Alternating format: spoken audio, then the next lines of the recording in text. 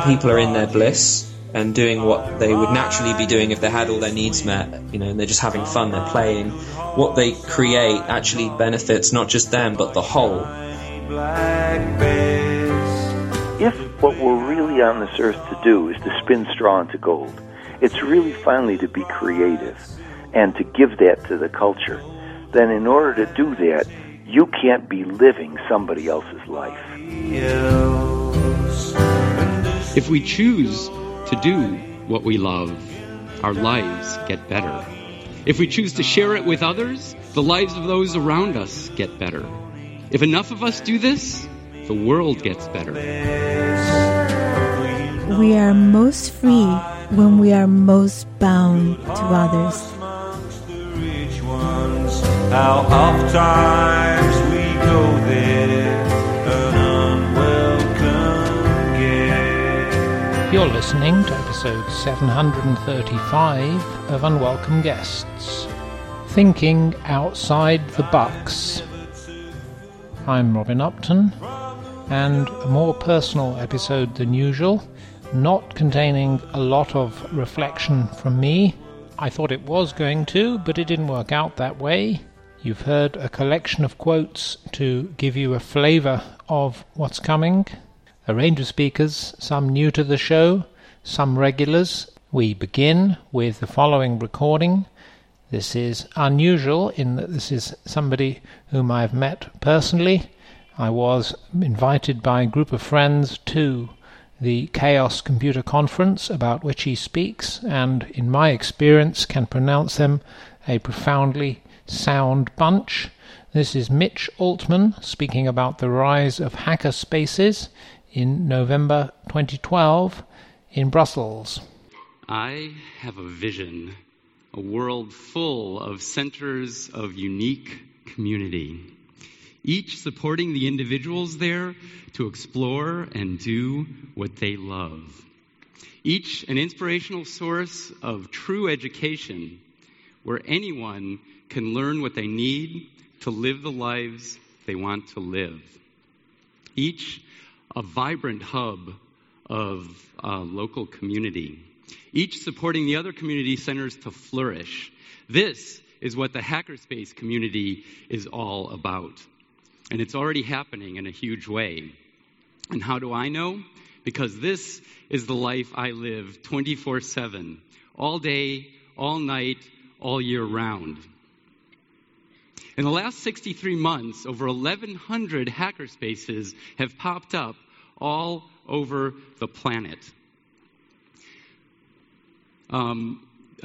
Seemingly out of nowhere, and seemingly in very unlikely places. What is going on here? There's more popping up all the time. But what's going on is that hackerspaces provide two unique, very deep universal needs. Two needs that have been way too scarce for way too long. Community and creative expression. We all evolved as a species on the planet to survive in a sometimes hostile environment, supporting each other in community. We need community. It's in our DNA. One of the things we did in community was to get together to make and share cool tools. And just because we can now buy anything we want doesn't mean we don't need to create. We have a deep inner drive to create. It's in our DNA. Hackerspaces provide this magical combination, creative expression plus community, and brings them together, making dreams come alive. A hackerspace is a real physical space, like a storefront in LA or a warehouse in Detroit, where people are supported through supportive community to explore and do what they love through hacking. Hacking is taking what is, improving upon it to the best of your ability, and sharing it. Since anything, no matter how cool, can be improved, we can hack anything. We can hack computers and electronics, of course, but also art and craft, math, science. You can hack yourself society, the planet. We can and do hack anything. The choices we make have a powerful impact on our lives. I started my life out as a total depressed blob of a kid. But I am now a jet-setting, crazy-haired inventor who loves my life. I started this transformation by making choices. Good choices and bad choices. I learned from my messes and successes, learning and growing, learning and growing, and learning and growing. Taking what is, learning to the best of my ability, and eventually sharing it. That's hacking. And it works, even if it wasn't always easy. Even if it still isn't easy. But it's so rewarding. It eventually led to me making a living doing what I love, which is turning TVs off in public places. I actually invented a keychain that does this, and I make a living from it. Life is weird. But the success of TV Be Gone, an open source project, got me invited to my first hacker conference. Unlike the world around us, imagine what it might be like to be surrounded, perhaps somewhat like here, with people almost all of whom do what they love. It's incredibly high. And that was the experience at my first hacker conference. I didn't want it to end, but like all conferences, it did. And I wanted more.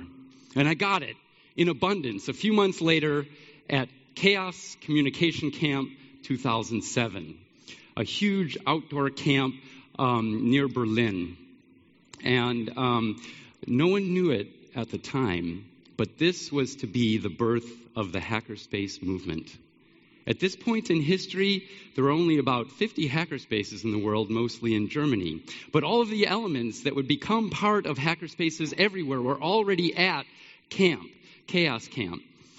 There was technology, of course, but also art and craft and blinking lights out the wazoo and lasers and people sharing enthusiastically their projects. Teaching, learning, sharing.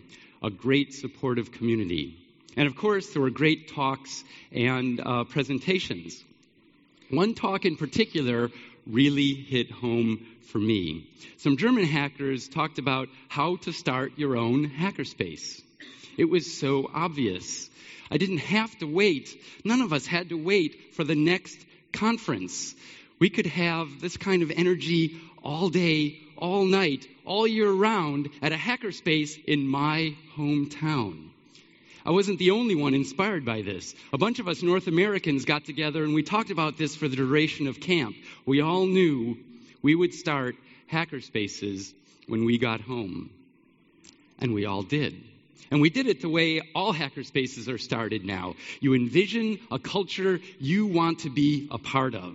You put it out there, which attracts more people and strengthens the culture, which attracts more people, etc. You pick a name, you get a website, you make a logo, you make stickers, you hand out stickers to anyone and everyone, you talk to anyone and everyone, and you don't shut up about it. You meet every Tuesday, and you talk about all the details to make it happen, and you play. Eventually, you then get a space. This worked really well for us at Noisebridge, the hackerspace I co-founded in San Francisco. We talked about it for about a year and worked out all the details, and when we got our first space, it was incredibly exciting for everyone. We raised $12,000 in 24 hours to pay for rent, and we've never been in debt since. And within weeks, we had enough donations to have a full kitchen, a machine shop, a complete electronics lab, a sewing machine, or a bunch of sewing machines, tables, lamps, chairs. Instantly, we were full of really cool people working on cool projects and sharing them, teaching, learning, and sharing. We had vibrant community. The hackerspaces that were started similarly in other parts of North America together with the existing hackerspaces established in Europe, and together with hackerspaces.org, a networking website that a bunch of us created. This served as examples for the rest of the world, and within a year there were over 100 new hackerspaces that popped up all over the planet and growing all the time. Whenever I travel giving talks or whatever, I look up and visit the local hackerspace. And if they want, I give a workshop doing what I love, which is teaching how to solder and how to make cool things with electronics, which for me is really fun. It's all ages, all skill levels, and people just enjoy it. I have so many kits for people to play with, and it's my way of sharing what I love, and it attracts more people to hackerspaces to strengthen the community. Here's a picture of me doing a workshop at a local hackerspace right here in Brussels. There are several in the area of Belgium here. Please check that out. I want to share with you some of the projects that I have seen at hackerspaces that all grow from people doing what they love. And like most projects at hackerspaces, they're all totally open source so people can share and innovate from them. This I found when I was first invited to my first hacker conference. I looked online to see what they were about, and I found this project which hooked me into the scene forever. The city of Berlin gave access to this building to the Chaos Computer Club, a very well-respected hacker group in Germany. They put a bright light in every window, and they put it under computer control to turn the building into a giant computer screen. They put a bunch of software to control it online that's open source, inviting the whole world to hack on it. It started off with just playing an image on the building, quickly grew so it would play animated sequences and scrolling text, and eventually led to the first two people who called in on their cell phones could play Pong on the building. This is awesome public art. A few people at Noisebridge decided it would be really cool to have a snapshot of the planet. $250, that's all it took, and 6 weeks later, they put up a balloon into near space and got this picture. They documented it all online, and after hundreds of more balloon launches at hackerspaces around the world, the documentation is now easy enough that high school students can do this totally on their own and win science fairs, which just happened a few months ago. This and other things led to the International Hackerspace Space program, with the very ambitious goal of a hacker on the moon by the year 2023. Will we make that goal? It doesn't matter. Think of all that will be gained and learned along the way, just like the first space program. It'll be cool to see. MakerBot is a 3D printer. This all grew from one person at NYC Resistor in New York thinking it would be really cool to have a robot that he made that would make things. And this grew to a very successful 3D printer company. It can print out anything, any object from your imagination into a real thing you can hold in plastic. And they have an online website where anyone can upload and download any object, and they can print it out at a MakerBot or any other 3D printers around. These are cheap enough that every hackerspace pretty much in the world has one, and lots of other people. As well as 3D printers, a lot of hackerspaces have laser cutters, and these are very sophisticated machines. You can cut very intricate precision parts to make sophisticated projects. On the other hand, these few people at Hive 76 in Philadelphia decided they would just make business cards by engraving their company business on thin, dried slices of meat. It was popular enough that a lot of other people wanted. Now they have a company that they do it for other people. This is pretty awesome. Some people at Artisans Asylum in the Boston area thought it would be really cool to ride on top of giant robots. And they're building this thing now. This is 1,800 pounds, and it's big enough to walk over cars. Last year, after the disaster in Fukushima in Japan, people were very dissatisfied with all of the lack of information coming from the Japanese government. So the Tokyo Hackerspace made do-it-yourself Geiger counters that they would give away, and people everywhere could measure radiation levels. One problem, however, is that no one knew what normal radiation levels were. So people in hackerspace in LA started SafeCast, a nonprofit group where they would give away these do-it-yourself Geiger counters to anyone in the world, and it would automatically upload all the radiation information to an open source database that anyone can use for any purpose for the rest of the internet, eternity, hopefully. And this is citizen science in action. One of the ways hackerspaces innovate is taking things that have been traditionally up till now been very expensive and making them inexpensive and accessible. I think we're going to be learning more about this later, but BioCurious is a biology hackerspace in the San Francisco area, and people there made an open PCR so that now it's an open source PCR machine that anyone can replicate DNA on their desktop. And finally, this is Code Hero, came out of Noisebridge. It's a really fun computer game with intense graphics that anyone, any skill level, any age can play this game, and just by playing it, learn to program and make their own computer games. Well, these are just a few, very few of the many, many incredible projects that come out of hackerspaces, growing simply by people doing what they love.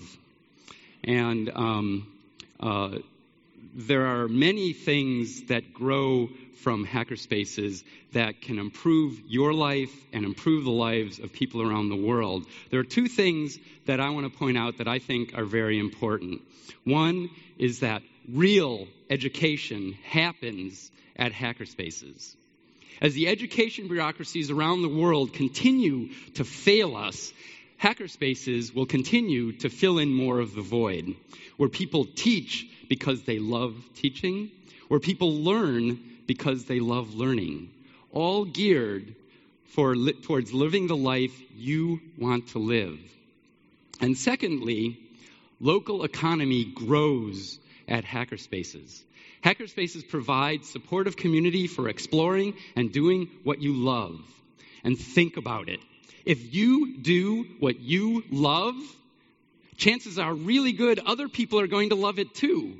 And in a capitalist society, if people love what you do, they will pay you to do it. Many companies have grown this way, including mine.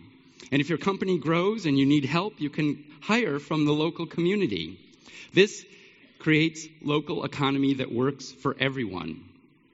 The future of economy everywhere is creative, and hackerspaces are a fantastic place to explore your creativity. There are many, let me say this. I hope you see now that hackerspaces really are cool. And I hope you may want to check one out. There may be one near you. Just simply check online and see. If there's not one near you, start one. It's the only way hackerspaces happen. It's the only way they've ever happened. People like you started them. So get to it. Your hometown needs a hackerspace. And there's no right and wrong way to do it. Just whatever works for you. There's so many ways to do it. I'm going to show you one example that is near and dear to me. Noisebridge, which I co-founded. We are a nonprofit. Consensus decision-making. We have one rule and one rule only, which is be excellent to each other. Membership is open to anyone, any age, but you don't need to be a member to do anything at Noisebridge. You don't need to be a member to take classes. You don't need to be a member to teach classes. You don't need to be a member to use all of our tools. You don't even need to be a member to have a key at Noisebridge. I happen to have some Noisebridge keys here, if anyone wants one. See me afterwards and take one. And please use it. I am totally serious. You are always welcome at Noisebridge. And wherever you go, please look up the local hackerspace. I have a lot of keys. Online. These are the 1,106 hackerspaces that exist now in the world listed on hackerspaces.org. Wherever you go, whenever you travel, please look up and visit the local hackerspace. You are invited to do so. Meet new friends. Explore and create community that works for you. We all need community to thrive in our lives. At hackerspaces around the world, we have found ways of creating community that works. The world is looking to us. At hackerspaces, we have supportive community for exploring what you love.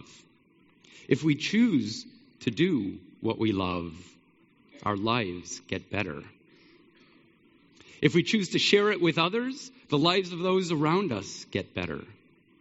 If enough of us do this, the world gets better. It is up to you and you alone what you choose to do with the time of your life. Please choose well. Amen to that. This is a Carpe Diem episode.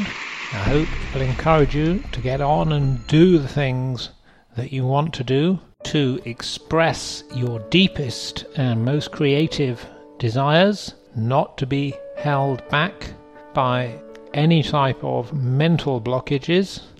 And we've got Alan Watts to inject a slightly philosophical note into the show at this point. That what I want, basically, what I really want is what you want. And I don't know what you want. Surprised me.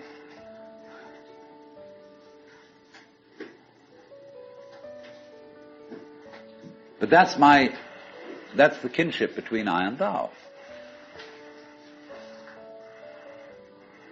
So when I ask, I go right down to the question, which we started with. What do I want? The answer is, I don't know. When Bodhidharma was asked, who are you? Which is another form of the same question. He said, I don't know. Planting flowers to which the butterflies come. Bodhidharma says, I know not. I don't know what I want. Well, when you don't know what you want, you've reached the state of desirelessness.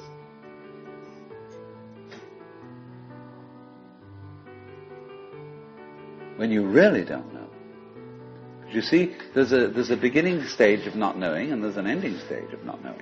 In the beginning stage, you don't know what you want because you haven't thought about it, or you've only thought superficially. And then when somebody forces you to think about it and go through and say, yeah, I think I'd like this, I think I'd like that, I think I'd like the other, there's the middle stage. Then you get beyond that. Say, is that what I really want? In the end you say, no, I don't think that's it. I might be satisfied with it for a while, and I wouldn't turn my nose up at it. But it's not really what I want. Why don't you really know what you want? 2 reasons that you don't really know what you want.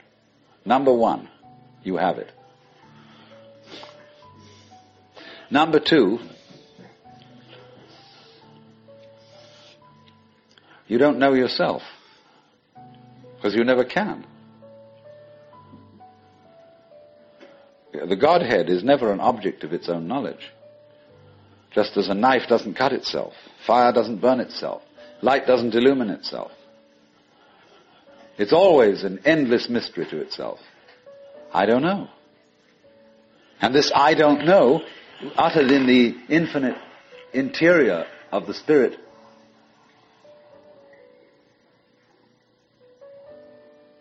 this I don't know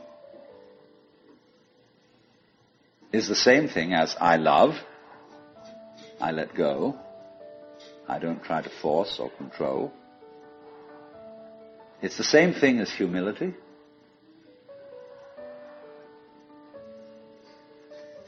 And so the Upanishads say, if you think that you understand Brahman, you do not understand. And you have yet to be instructed further. If you know that you do not understand, then you truly understand. For the Brahman is unknown to those who know it, and known to those who know it not.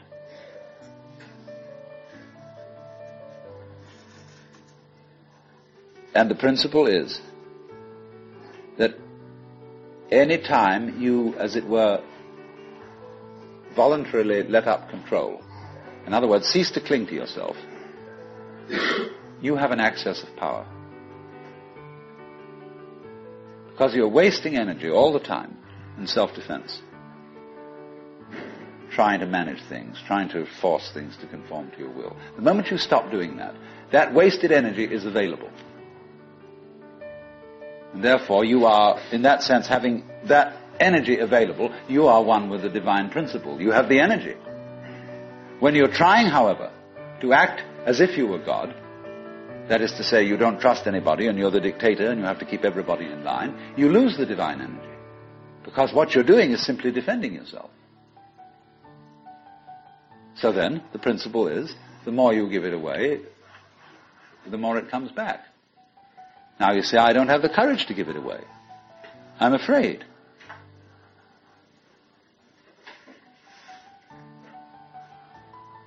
And you can only overcome that by realizing you better give it away because there's no way of holding on to it.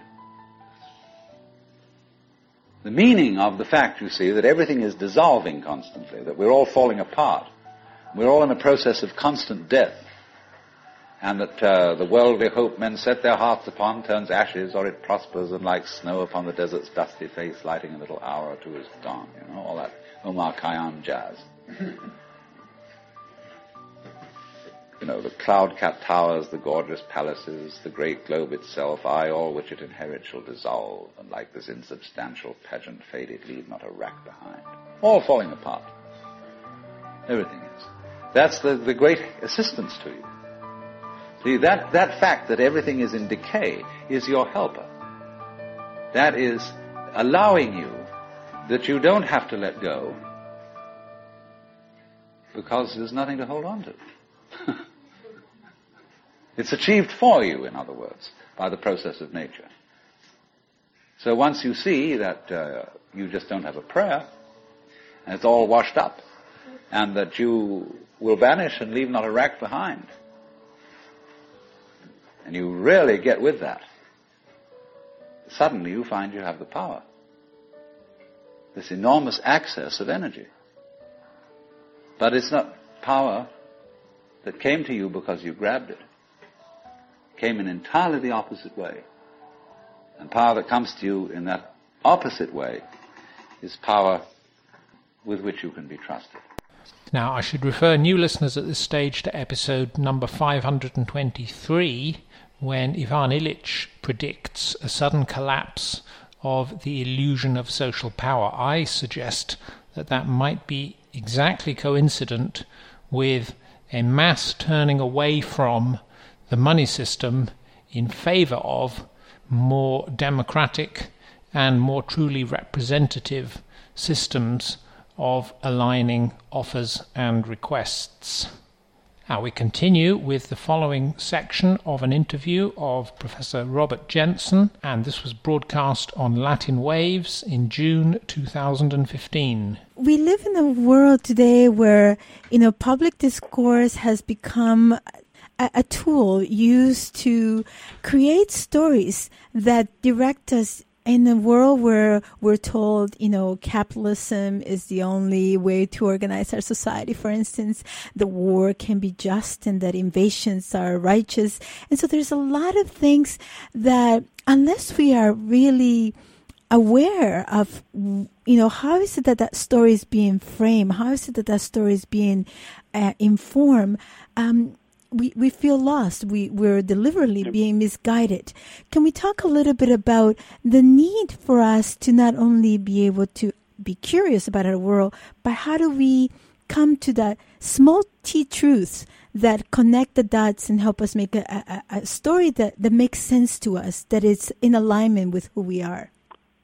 Well, I think your use of the word story is important because when we think of the news of the day, the events in the world that are important, we should always remember that there's a bigger story behind it. Take one of the examples you used, capitalism.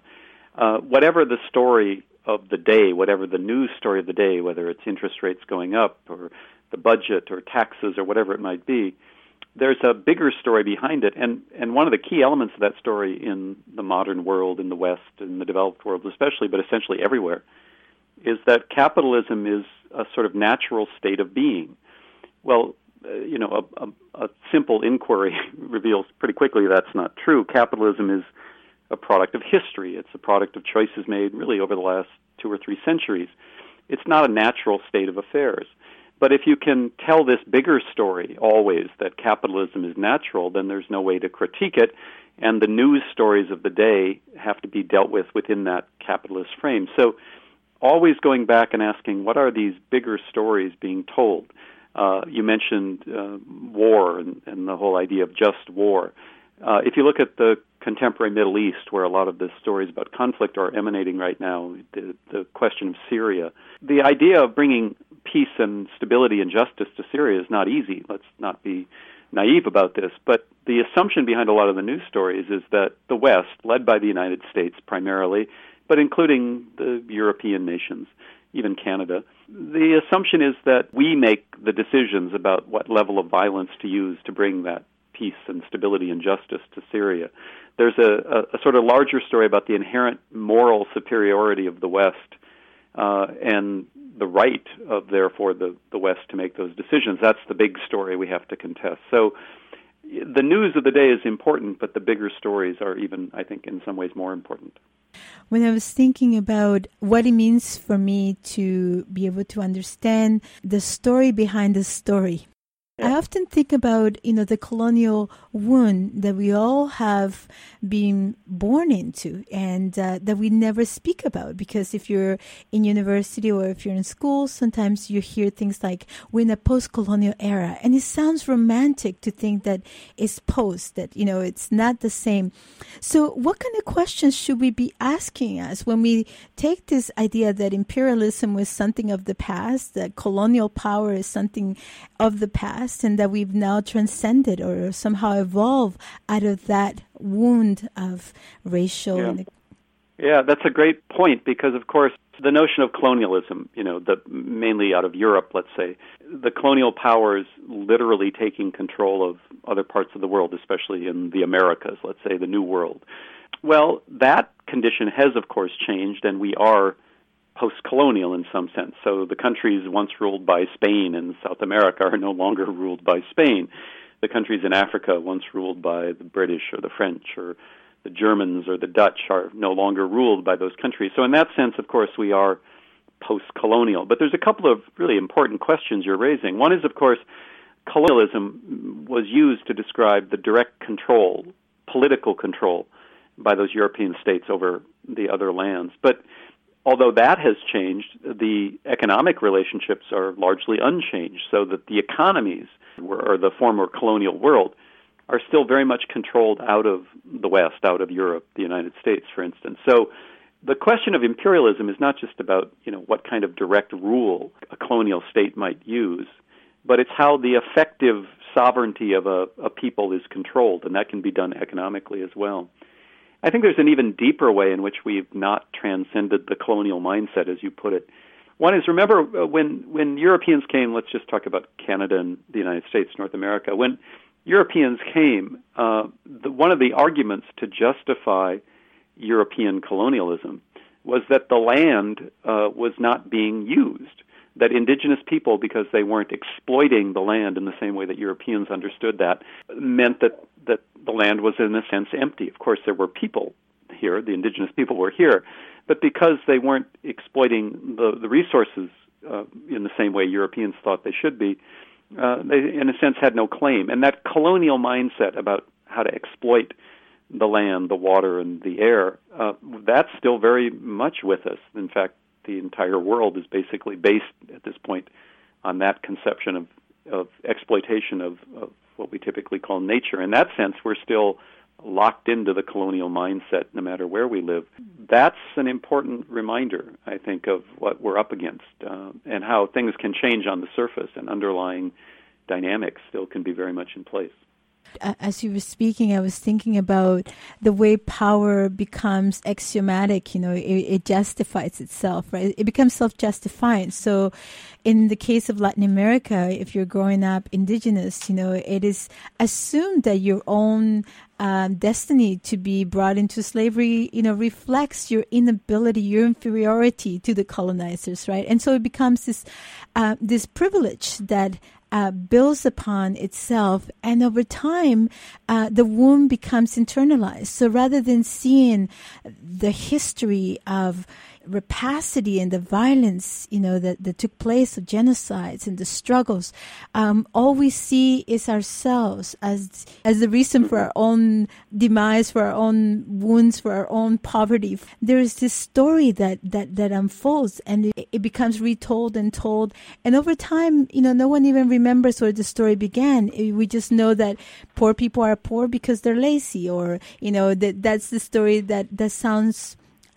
palatable to people who want to justify the system of privilege as it exists. So what would you say to those who have been wounded by too many repetitions of that same story of repression and oppression? How do we break out of it? Yeah, well, that's a great point. And, throughout modern history, people have observed that one of the ways that an oppressor group, whether it's Europeans coming to the Americas or whatever, one of the ways they maintain control is through control of the mind of the oppressed. It's what we, as you point out, we often refer to as internalized oppression, where you start to believe the story of the people who have dominated you. If you think of, some of the key political, social movements of the middle of the 20th century, what we call in the U.S. usually the 60s, this was a central feature. So think about the black liberation struggle in the United States and the assertion that black is beautiful. Well, that was a very real and concrete reminder to people of African descent that white beauty standards were not the only way to understand yourself. And so that black is beautiful for many people literally meant looking in the mirror and remembering that you are beautiful. It may sound trivial in some sense, but it was an important recognition along with more traditional political slogans and policies.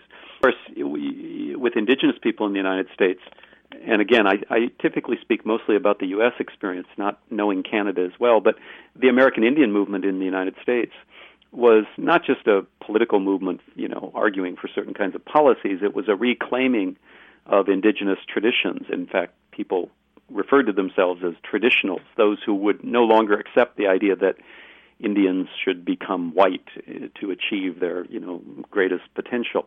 And that was very much a part of that struggle as well. You can even think about it in feminist terms, that a lot of feminism was helping women understand that men's definition of them was not the only way to understand themselves. So, this is part of the struggle of every movement that tries to challenge what you pointed out is the naturalizing of domination. And by that I simply mean the fact that every group of people that's ever tried to dominate another group has tried to make that seem natural, as you pointed out. And fighting that kind of seems obvious once you say it, but it's amazing how that naturalizing of domination, as you're pointing out, can kind of weave itself into the way we think about the world, whether we're on top or on the bottom of that particular dynamic. I was reading in your book, and you write, we are most free when we are most bound to others.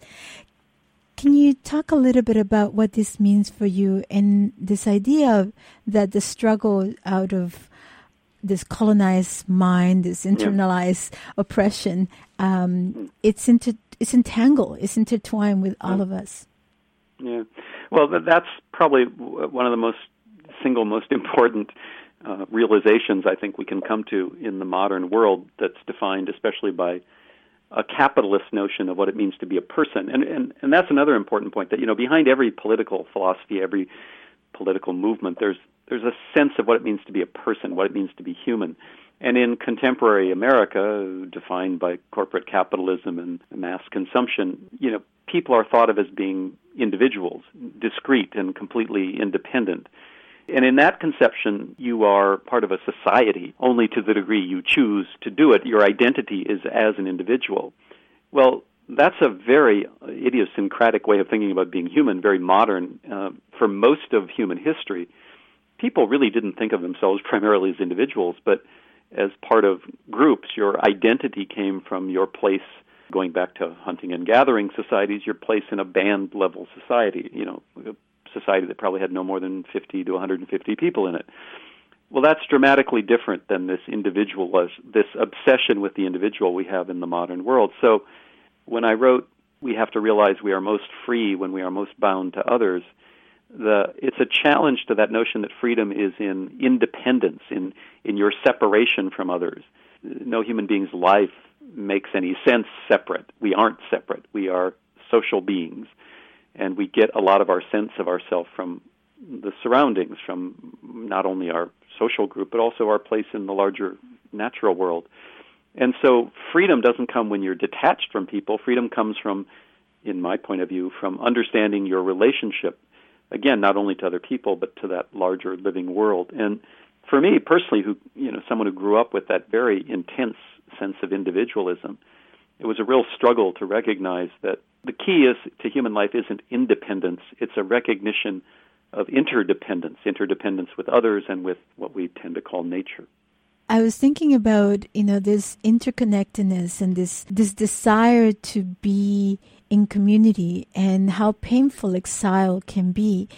And I wonder if you could talk, because you've written extensively on, the way the violence against women has also become naturalized. And so for me, the question is also, how do we create spaces that are both bounded, but at the same time recognize the inherent value of each person, the uniqueness and beauty that each brings to the whole.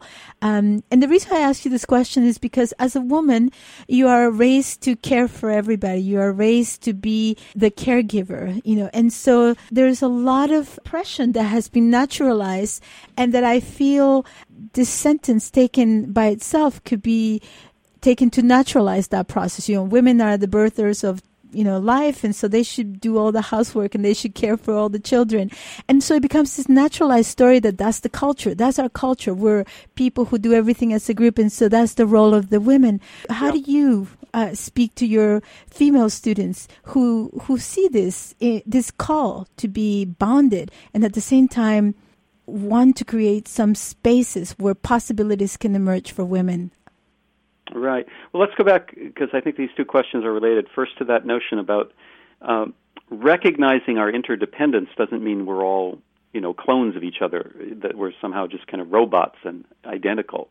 One feminist philosopher I'm fond of many years ago wrote an essay where she talked about the struggle for individuality without individualism. And by that she meant the kind of honoring of individual differences that you're talking about, because of course we all are distinct and different, and we all bring different kind of qualities to the common life. And so we don't want to erase individuality. We don't want to erase individual variation among human beings. It would be a pretty boring world if we did that.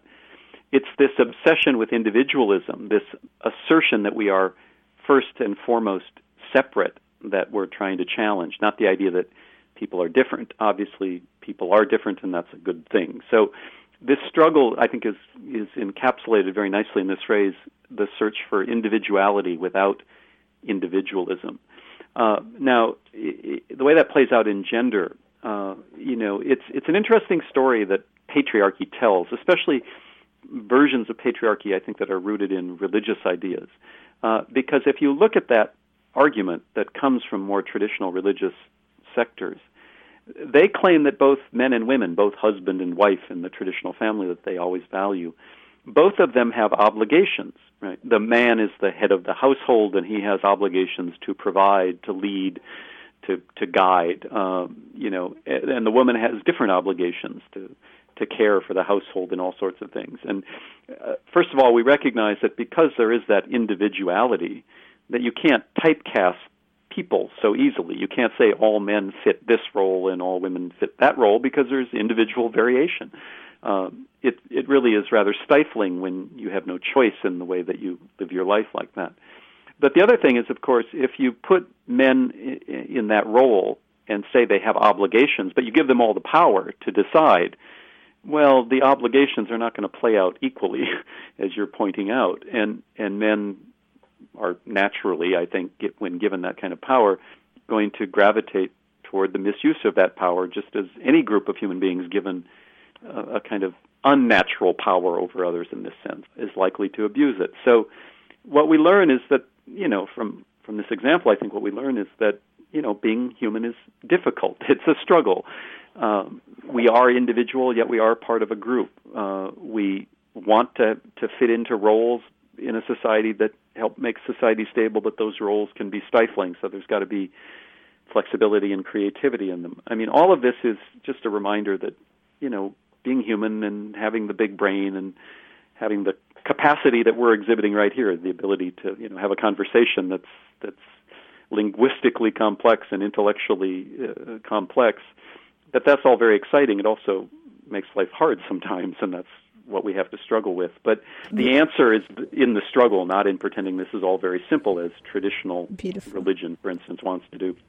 Now, for one last perspective on the desperation which is modern American life, we hear from Maurice Berman. This is an interview in 2014 by Judith Regan after he'd published his book Spinning Straw into Gold, Straight Talk for Troubled Times. Americans are really suffering. They're really, really hurting. They're angry and anxious and depressed, and there's a lot of pain really close to the surface.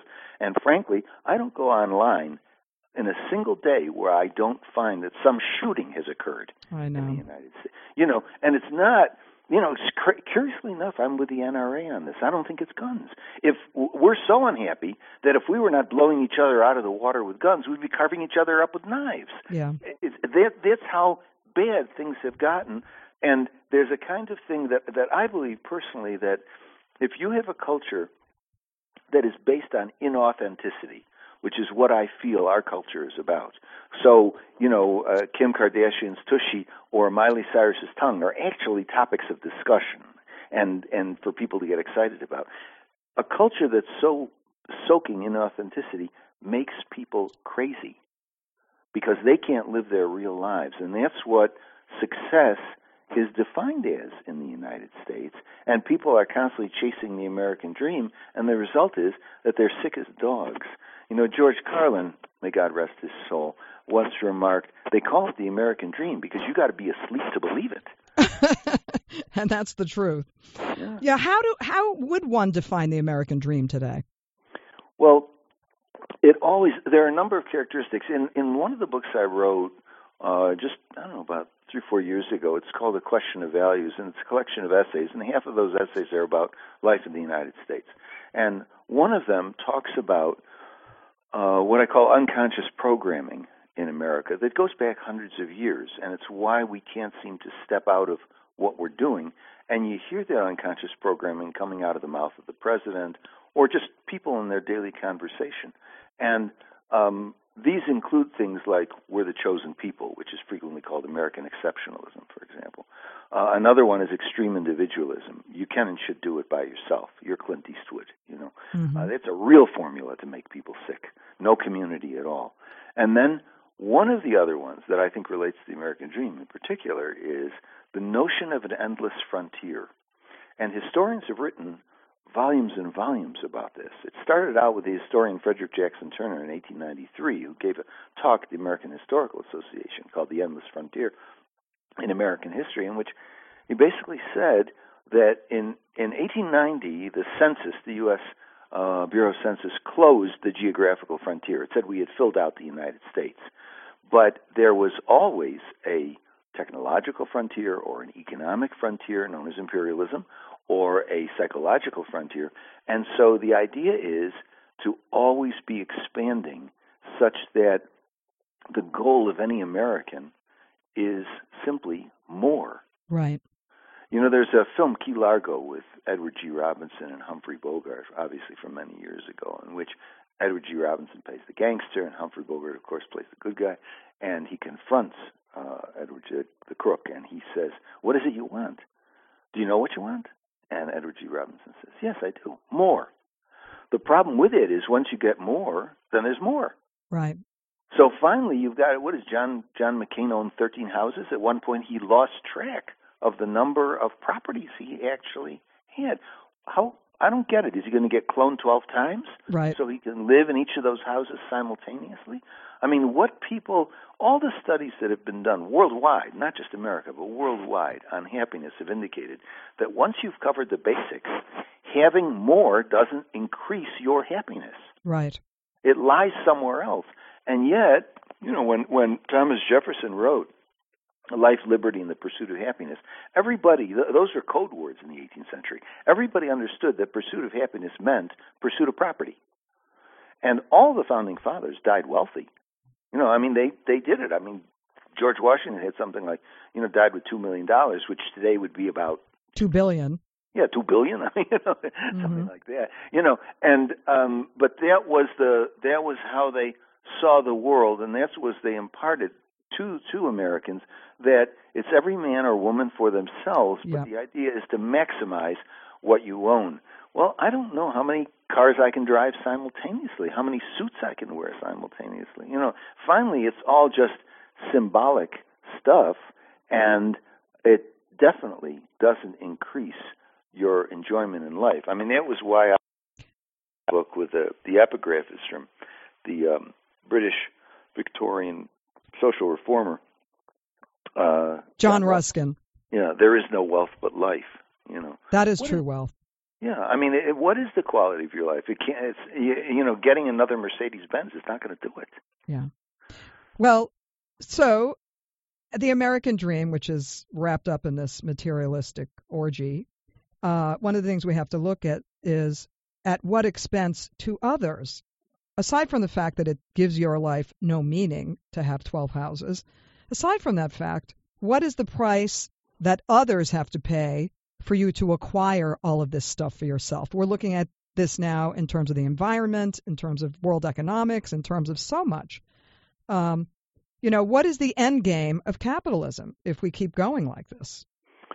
Yeah, that's boy, you just spot on. I mean, you just hit the mark there. There was a film with Jeremy Irons a couple of years ago called Margin Call, which was about the crash of 2008 and basically how these people were living. And at the end, Jeremy Irons gives a talk, and he says, there is no point. It's just accumulation for the sake of accumulation. And, of course, the thing that hovers around this are the things you just mentioned. One is, environmentally speaking, the problem with the American dream or any concept of endless frontier is that there is no such thing as infinite acquisition in a finite world. I mean, we will run out of oil. That will happen down the road. And frankly, I'm just looking around in my house. I see a pen or a plate or a book cover. Those are all made out of petroleum. I mean, that's where it comes. So what is it we're going to do when we really run out of that? That's one thing, an environmental question.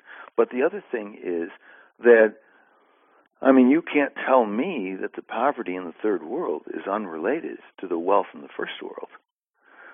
Even when you have a situation where 1% of the American population owns 47% of the wealth or something like that within the nation, and just recently reading the statistics that the wealthiest 400 individuals in the United States have wealth equivalent to the bottom 180 million. I mean, it's curious to use a phrase bottom 180 million. But 400 people have the wealth of more, like 60% of the country. So it's a very bizarre and sick kind of arrangement. But finally, when you think of the cost to the third world, that something like 2 billion people live on less than $1 a day and 3 billion on less than $2 a day, and what life must be like when your water is contaminated and basically you watch people around you starve, and what's going on in the first world that's producing that, we have set things up from a long time ago that free trade really means we exploit the third world for our benefit. Yeah. Well, if you just do a study of Walmart and the billions and billions in profit that they have every year off the backs of people who are manufacturing the goods very often in third world countries that have all these issues, and also their very workers, whom they pay in a very meager way. A lot of them are part-time employees with no benefits. And the government has to subsidize their economic lives because they can't afford to eat. That's right. And yet the family is making $17 billion a year in profit. I mean, that's when you look at the equation and say, what's wrong with this picture? And what does this mean? And how does that give any of these people meaning? Right. I mean, it's that's why I said that the money after a certain point becomes symbolic. Right. So how does one justify it off of the backs of so many to create such human suffering? That's not a problem. That's not a problem for the wealthy in the United States or elsewhere. Basically, the ideology is life, liberty, and the pursuit of happiness means that there is no ultimate end to wealth, and the good life is that each of us has the opportunity to expand our resources indefinitely and go ahead and do it. That's the American dream. Of course, it ignores the fact that the playing field isn't even, and most people are not starting off with those types of opportunities that make it possible. And so finally, ask anybody in the Tea Party or the GOP for that matter. I mean, basically, they really feel that the redistribution of wealth is theft. And a healthy life is that everybody, gets a chance to roll the dice and pursue their dream. And so anything like redistribution or consideration of other issues to them, it's not a surprise to me that Alan Greenspan was a protege of Ayn Rand. That's not a surprise to me. Mm-hmm, mm-hmm. What's the solution? You have a lot of people who are out there listening to this show. They probably share these views or may not share these views. And I'm sure a lot of them know that there's gross inequality. They feel that there's no family life, community life, tradition. They may be working for corporations that create a situation that's do or die, and if you don't meet your numbers and go along with the agenda and sell the antidepressants and push these stupid electronic cigarettes and, get people to drink Coca-Cola, if you don't do your job, you're out on the street starving. Your children are starving. And so they stay on that conveyor belt, even though they may feel that it's an inauthentic life, even though they may feel that it's not quite right, but they don't know what to do. Right. People feel trapped by the circumstances of their lives. So what do you say to them? Well, the first thing is that in terms of solutions, we should talk about there are solutions that are real in the sense that if you recognize everything that you just said, Judith, if we recognize that, and we say, well, then the problems are structural, then sociologically, the only way to solve structural problems is with structural solutions. And then we have to say, okay, leaving the individual solutions aside for a moment, just looking at social solutions, what's available? Well, one is armed revolution, which is a good path to take if you enjoy chewing on steel, Mm-hmm.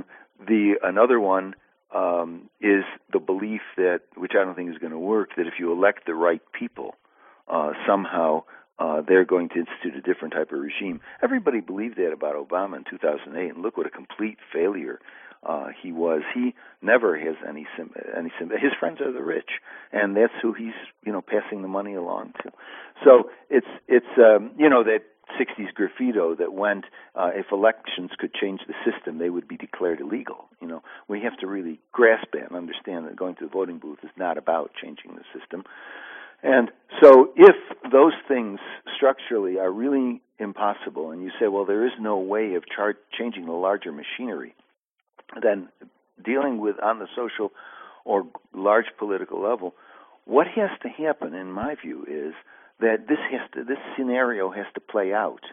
In other words, I think there may be hope, but we're talking several decades down the line, let's say 30 or 40 years, and we're talking that we have to get to a point where the system implodes.